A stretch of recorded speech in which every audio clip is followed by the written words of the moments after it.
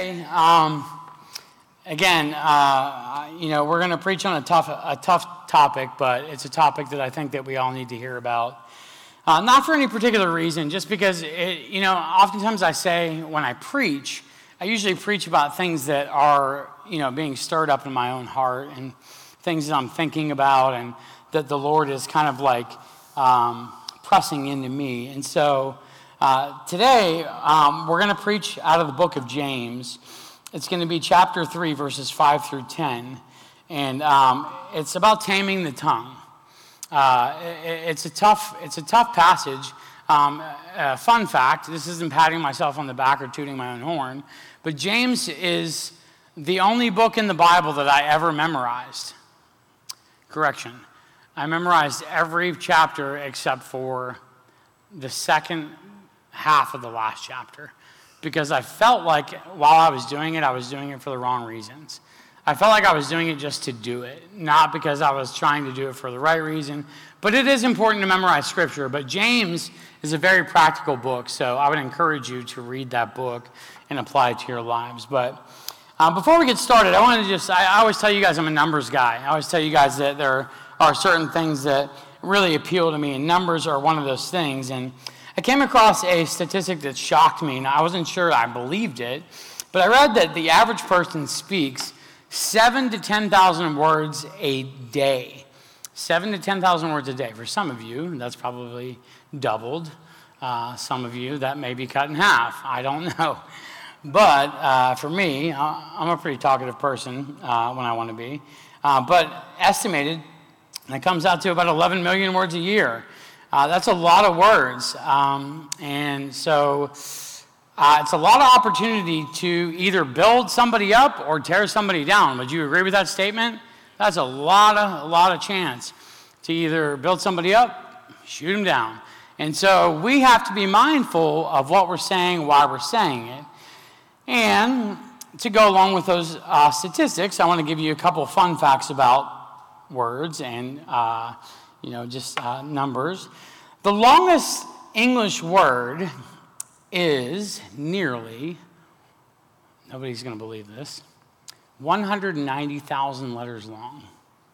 And I can tell you, it's the chemical composition of titin. It's the largest known protein. 190,000 letters long. Who decided that it would be a good idea to make it that long? And who also decided it wouldn't be a good idea to stop maybe at like 10,000 or 5,000? I mean, you got to draw a line somewhere. There's a word for all things, if you didn't know, all things breakfast. If you're hungry and you want everything breakfast, Pastor John, it's you probably. That word's gentacular. So if you show up to like Holiday Inn, you say, I want the gentacular, that means everything. And they'll give it to you. So gentacular. Lastly, there's a word to refer to the day before yesterday. Does anybody know that word? Day before yesterday. That word is nudiestertion. Probably not even pronouncing it right, but I'm not going to try it again. Nudiestertion. Nudiestertion. Yes, that is it. So now you can tell, when you leave here today, you can tell your friends that you're smarter than all of them. Do not do that. You will be a proud, prideful person and not a humble servant, as we strive to be here. All right, on to our passage, Taming the Tongue, James chapter 3, verses 5 through 10. I'm going to read this. How great a forest is set ablaze by such a small fire. And the tongue is a fire, a world of unrighteousness. The tongue is set among our members, staining the whole body, setting on fire the entire course of life, and set on fire by hell. For every kind of beast and bird and of reptile and sea creature can be tamed, and has been tamed by mankind, but no human being can tame the tongue. It is a restless evil full of deadly poison. With it we bless our Lord and our Father, and with it we curse people who are made in the likeness of God. From the same mouth come blessing and cursing. My brothers and sisters, these things ought not to be so. So what he's saying here is the tongue it has the ability to go out, and start you see a small spark, and that can easily turn into this big, massive fire And you see it all the time. You see a whole forest caught on fire. And so there's so much in this passage that we could go on for days. However, today we aren't going to do that because obviously I set my watch for 30 minutes. But I want to just go over some points that I think are very important that we understand and that we take with us today. So it's clear that James is trying to let us know that even though the tongue is one of the smallest parts of the body, it can do so much. It can do so very much. In fact, to sum it up plainly, he says it can either give life or it can take life. I mean, that's pretty much what he says. I mean, with our tongues, we either give life, we share the gospel, we can lead somebody to salvation, we can lead them to eternity with Christ. Obviously, he does that, but we are a vessel in and through that. And this is incredible when you think about it. And the tongue has the ability not only share the gospel, but it has the ability to have somebody killed if you wanted to, right? I mean, I know that's a little bit extreme, but you could do one or the other, and it's extreme to think that the tongue has that much power. I know those are two very powerful examples, so let me try and break down this passage briefly and quickly, and we'll get to some teaching aspects of our sermon this morning. So on our first slide, it says, our words matter. Oh, so also, there we go. Second slide, my apologies. Our words matter. So words are incredibly powerful, guys. They can build up, they can encourage, they can motivate. Words can also do this. I mean, they can tear down, they can hurt, and they can cause horrible scars, and we know this. Remember the saying as kids, you've heard this probably over and over again as a child, and you probably haven't heard it in a very long time, but it says, sticks and stones may break my bones, but words will never hurt me. Is that really true? I don't really think so. I think at the time when you're a child, maybe you believe that's true, but I don't think that's true. Some of us are living, and I'll include myself in this, I'm living with hurtful words that others have spoken to me years and years and years ago, and I'm sure you are too. And if you don't actually remember those words, I think in your subconscious you probably have somewhere deep down inside, you are molded and have been shaped by the words that people spoke to you. In fact, there are so many instances I remember in high school that kids would make remarks or they would, say things to me.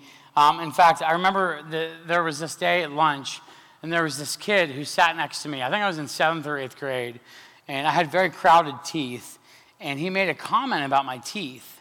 And I'll never forget who he was. I'll never forget his name. I'll never forget what he looked like.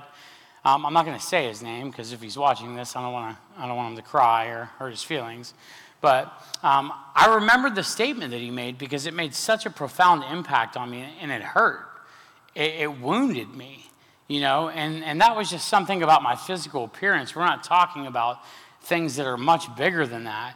And so even if there are things that we do say to people that are hurtful and negative, and they don't remember, they still stay with them, like I said, in their subconscious, and they shape who they become.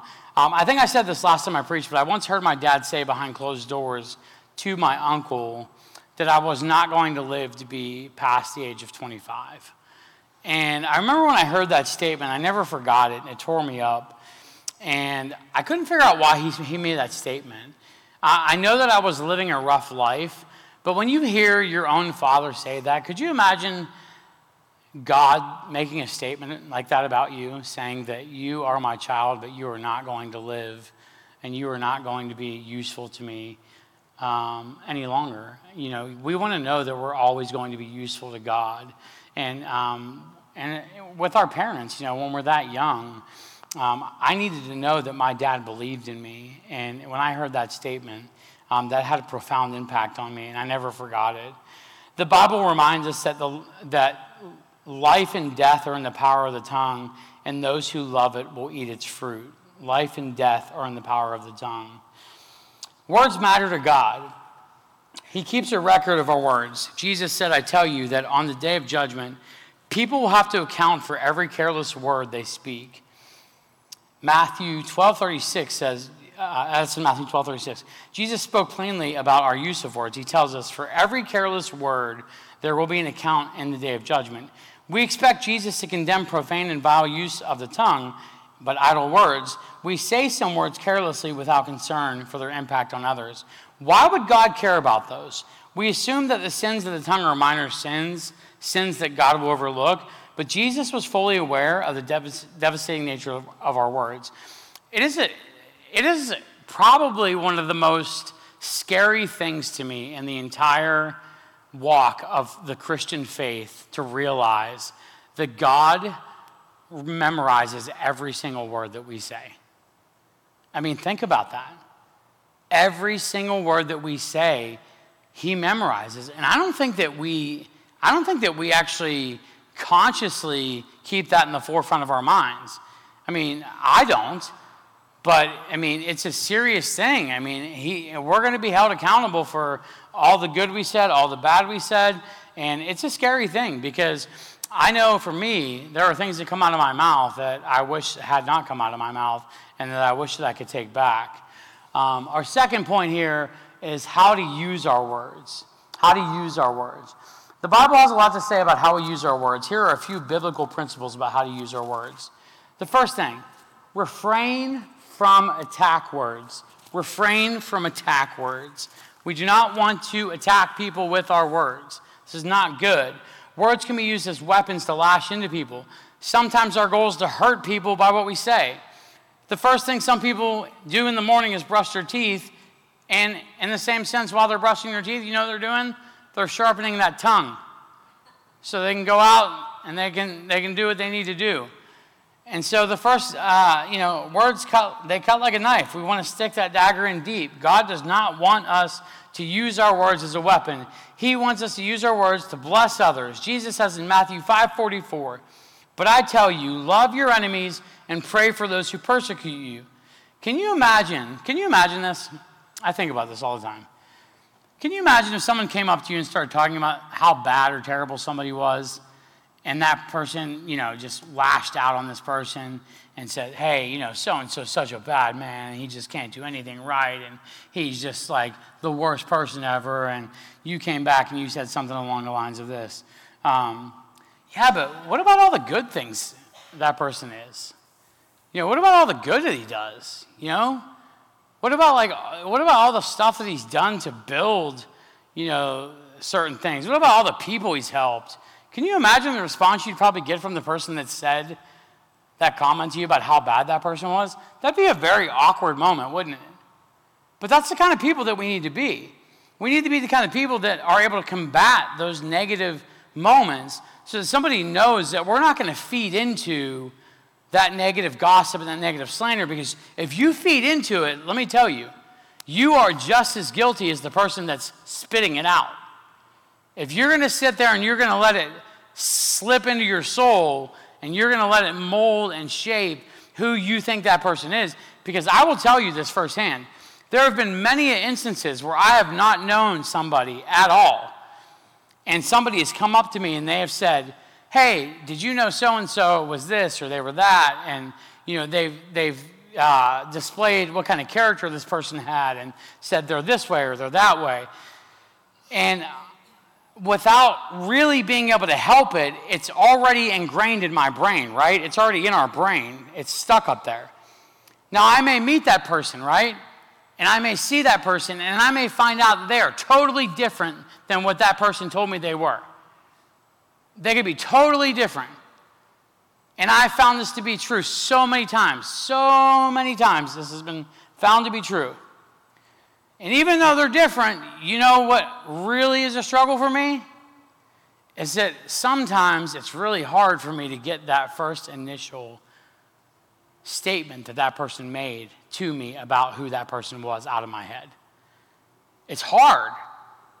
And even though it's not true, it's a hard thing to do. It's just like it's there. And so it's something that if you are that kind of person that is going out saying, "Hey, this person's that, or this or that," ask yourself this question. What is your purpose and reason for doing that? Why are you saying what you're saying? Why are you gossiping and slandering about that person? Why are you tearing them down? So can you, like I said, can you imagine what it would be like? Remember, next time somebody tries to come up to you and talk badly about somebody, please do your best to talk about the positive things that that person is instead of the negative that that person is trying to tell you that they are. The next one is refrain from gossip. B, refrain from gossip. We need to be careful about news that we share concerning others. Someone said there was only one thing as difficult as unscrambling an egg, and that's unspreading a rumor. Gossip is destructive and it's subtle. Someone begins a conversation, did you hear? Before you know it, you're caught up in gossip. Don't believe everything you hear, someone said. A gossip usually makes a mountain out of a molehill by adding some dirt. Be careful about listening to gossip. Is listening to gossip all that much worse than telling it? I just mentioned to you. There's a saying, he who gossips to you will gossip about you. Let me go ahead and say that again. He who gossips to you will gossip about you. That is a part of who they are. That is a part of their character. That is a part of their nature. So just remember while you're sitting there and you're thinking, oh, they're just talking about this person. Mark my words, it's not going to be very long before that person is talking right behind your back, just the way they were talking about the person's back that they were just referring to. So just remember that. We want to stay away from those kind of people. And even if we don't stay away from them, we do have an obligation to correct them. And there's a pattern and a process to go through to let them know this is not right. So we refrain from gossip. So the Bible warns us, the one who reveals secrets is a constant gossip. Avoid someone with a big mouth. That's the HCSB. Whoever translated that, they were pretty blunt. Avoid someone with a big mouth. A contrary man spreads conflict, and a gossip separates friends. Proverbs 16:28. Proverbs 16:28. So watch out for gossip. It is true that you are in fact as guilty by listening and not defending as the one who sits and slanders in front of you, as I said. Letter C, use clean words. Letter C, use clean words. Some words are just not proper to speak. When we were kids, our parents would wash our mouths out with soap, mine did anyway, if we said such negative words or bad words. Having a foul mouth is not something to be proud of. Some words are just not supposed to be said. We know that. The Bible is very clear that there are just some words that we don't say. I don't think we need to address those words because I'm pretty sure that most of us know what they are, and I'm not going to sit up here in the pulpit and tell you what words that you should not let come out of your mouth. Letter D, use truthful words. We want to use truthful words. It says C, but it's letter D. Jesus said, but let your yes be yes and let your no be no. Anything more than this is from the evil one. Matthew 5:37. People need to believe what we say. Lying destroys our credibility. Chances are that we'll eventually be caught if we make a practice of lying. Therefore, trust is broken, and it will take a very long time to build that trust back up. I heard a story about a woman who was hosting guests for dinner. She decided to serve chicken, and she told the butcher she'd like to buy a chicken. The butcher opened his freezer case and saw only one chicken, and he put it on the scale, and he said 2 pounds. And the lady responded, oh, I wanted a bigger one than that. And the butcher, not wanting to lose the sale, took the chicken off the scale. He put it back in the freezer and pulled out the same chicken, his last chicken, and said 3 pounds. The woman answered, great, I'll take both of them. The butcher had a problem. He wasn't honest. So let the words that flow out of your mouth be truthful. Remember, let the words flow out of your mouth be truthful. Letter E, use edifying words. We missed D some here. Our letters, just disregard the letters. Letter E, use edifying words. The Bible says no rotten talk should come from your mouth, but only what is good for the building up of someone in need in order to give grace to those who hear. Ephesians 4:29 says that. The Bible challenges us to use words to help people to build others up and not tear them down. A popular Zig Ziglar saying is, he climbs highest who helps another up. Our words can have an incredibly positive effect. How many of us have found great comfort or encouragement because of what someone said to us? Don't underestimate the value of an encouraging word. I can't tell you how many times I've been in a bad mood or have had a rough day and had somebody come up to me and say, hey, I'm really, really proud of what you did, or, I love, my wife, made a comment the other day about how I interact with my boys, and it made me feel really good. So there are, just as much as we have the ability to tear down, just remember that it's just as important, guys, to encourage people. You could have the gift of encouragement. So remember, we can go up to people, and sometimes it's just a smile. Just smiling at somebody is enough to make somebody feel good. You don't want to be that person who always is walking around like everything's all just bad and gloom and doom. Have a smile on your face. Be willing and ready to encourage. Just find some way to make conversation. Find some way to tell somebody that you love them, that you care about them. It's important that we do those kind of things. Perhaps you're thinking, okay, Pastor John, you made your point. I need to make some changes on the way I use my tongue, but how do I do it? Perhaps you've tried to make some changes in your speech, but in the end, it failed. If you want to know what you can do to succeed this time, you have to transform your tongue. The Bible says we have to transform our tongue. Transforming the tongue begins with a change of your heart, just like your salvation. Your salvation does not begin with a change in your head. It begins with a change in your heart. But what comes out of the mouth comes from the heart, and this defiles a man. That's in Matthew 15:18. The heart influences the tongue. When it is full of anger, selfishness, envy, pride, and all the other ugly stuff that can invade our hearts, we are affected by everything that we do. I heard a joke about some children played on their grandfather. They found him asleep on the sofa in the living room. One of the youngest got the bright idea to spread some Limburger cheese in Grandpa's mustache. After a while, Grandpa woke up and began to smell that Limburger cheese and said, "Something in this living room really, really smells." He went to the kitchen, still smelling the Limburger cheese in his mustache, and said, "Something in this room stinks too." Finally, he stuck his head out the back door and says, "The whole world stinks." Some of us have Limburger cheese in our hearts.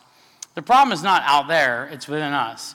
Something needs to change within us. Our focus needs to be transformed. Instead of looking for the bad in a situation, guys, we need to look for the good instead of being preoccupied with self-interest. We need to focus on the interest of others. Changing our hearts is the best place to start. And we're going to be wrapping up here shortly. We need to think before we speak. We need to pray before we speak. The Bible teaches, "My dearly beloved brothers, understand this. Everyone must be quick to hear, slow to speak, and slow to anger, for man's anger does not accomplish God's righteousness." James 1:19 through 20.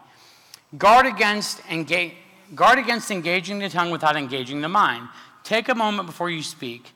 I want to give you an acrostic to help evaluate whether you're about to say something that you shouldn't. And before I do that, I want to tell you about a man that I knew that I recognized. One of the first things I recognized about this man was he was a man of very few words. His name was Jay Walsh. He was the director of the Men's Care Center. And I could never figure it out, but he never really spoke a lot. And I couldn't figure out why. I was like, why does this guy never talk? And I finally started to figure it out, that the less that he said, he realized that there was less chance that he was going to say something that was going to dishonor God. The less you say, you have the better chance of dishonoring God. And so the acrostic is the word think. The first letter is T. Is it true? The second letter is H. Is it helpful? The third letter is I. Is it inspiring? The fourth letter is N. Is it necessary? And the fifth letter is K. Is it kind? I know that's not something that's going to be easily remembered next time you think about saying something, but it really, really is helpful when you think about what you're going to say before you say it. If what you're about to say does not pass that simple test, then don't say it. Just think before you speak. Tap into God's help. This help is available to us. Who can tame the human tongue? Jesus can. Jesus is in the business of transforming lives. Paul reminds us, therefore, if anyone is in Christ, they're a new creation. Old things have passed and new things have come. Jesus can give us the desire and motivation to change. Most of all, he can give us the ability to make that change with our tongue. Paul commented, "I am able to do all things through him who strengthens me." Countless lives have been transformed through Christ. Jesus specializes as a change agent. Let him do his work in your life. In conclusion, wrapping up, I will say this. So what should we do to tame the tongue? What do we do? Because in that passage that James, that he reads off, he basically makes it seem like it's impossible. He makes it seem like it's a task that nobody can do, that nobody can accomplish. So what are we supposed to do to tame our tongue? Do we just put a piece of tape over our mouth and not say anything for the whole day? Probably for some of us, that might not be a bad idea. But no, that's not how you're supposed to live. You're supposed to be able to live speaking in a righteous way. So in conclusion, I would say this. While many people have quit smoking or drinking by the power of human will, the problem of the heart and the tongue cannot be solved by human will or power. We can't solve this by our own human will or power. It takes the power of the resurrected Christ within us to control the tongue, and that power is available only to us who turn our lives over to Jesus Christ and through the Holy Spirit. As with so many things in life, with men, this is impossible, but with God, all things are possible. Remember, with God, all things are possible. He can help change your tongue. He can help you from talking badly about people. He can help you to encourage people. He can help you to do all these things that seem very difficult. There is only one who can control the tongue. Only by God's Spirit living within us can we hope to gain control over our tongues. He convicts us when we sin with our lips, and with that conviction, he drives us to repent and pray for more filling of the Holy Spirit so that we can avoid further sin. As we cling to him and yield to him in obedience, he controls us more and more, including our tongues, day by day. Let us always remember this verse, James 1:9. Know this, my beloved brothers, let everyone be quick to hear, slow to speak, and slow to anger. In the book of Ecclesiastes, and this is the last passage, and we're going to wrap up in prayer. I'm not only referencing what you say to human beings, brothers and sisters, I'm also referencing what you say to God. Don't be so quick and hasty to rush to God just to say whatever, because you may be saying something to God that's just like totally off the cuff and not realize it. The Bible says that, remember that God is in heaven and you are on earth. Do not be quick to rush and just utter anything before him. We have to realize who we're speaking to. And not only does that go for God, that goes for human beings. Realize who you're speaking to, or realize who is speaking to you before you make a decision on whether you want to base that as a fact or fiction, right? You want to make a decision. Is this true or is this not true? And the last thing you want to do is walk out of that person or that conversation and go and share something that you have no idea whether it's true or not. Because guess what? That went from a spark to a little bit of a bigger spark. And guess what? It's only going to be days or weeks before the entire church is set on fire and there's poison set all throughout it. And we do not need that in our church. Does everybody agree with that? We want to be a church that is full of integrity, honesty. We walk in uprightness. We want to know that everything that we say, people can trust what we're saying. People can know that it's truth. And that's the end of the story. Bottom line, no more, no less. Let your yes be yes. Let your no be no. So in this, we stand a chance of pleasing our Heavenly Father with the words that come out of our mouths. Let me close in prayer, please. Father God, thank you so much for your word. I know this is a very difficult passage to talk about. And I know it's very difficult for all of us to be able to tame our tongue. I know it's difficult for us to be able to refrain from talking about people, because oftentimes, Lord, sometimes when we do that, it helps us to build ourselves up and bring other people down. And maybe it helps people look at us in a better light. But at the end of the day, you are going to hold us accountable, and you know what's true. So regardless of what man thinks about us, Father, it doesn't matter if we feel like we're building ourselves up in the eyes of the church congregation or this person or that person.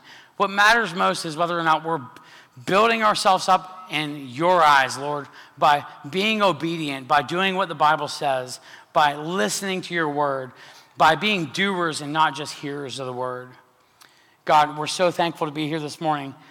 We know that we can't do this under our own power. So my prayer for all of us in this room is that we would plead with you on a daily basis to sharpen our tongues, to speak truth, love, grace, mercy, compassion, all these things that are going to help encourage and mold and motivate people to be who they need to be. We love you, Jesus, and it's in your name we pray. And all God's people said, amen.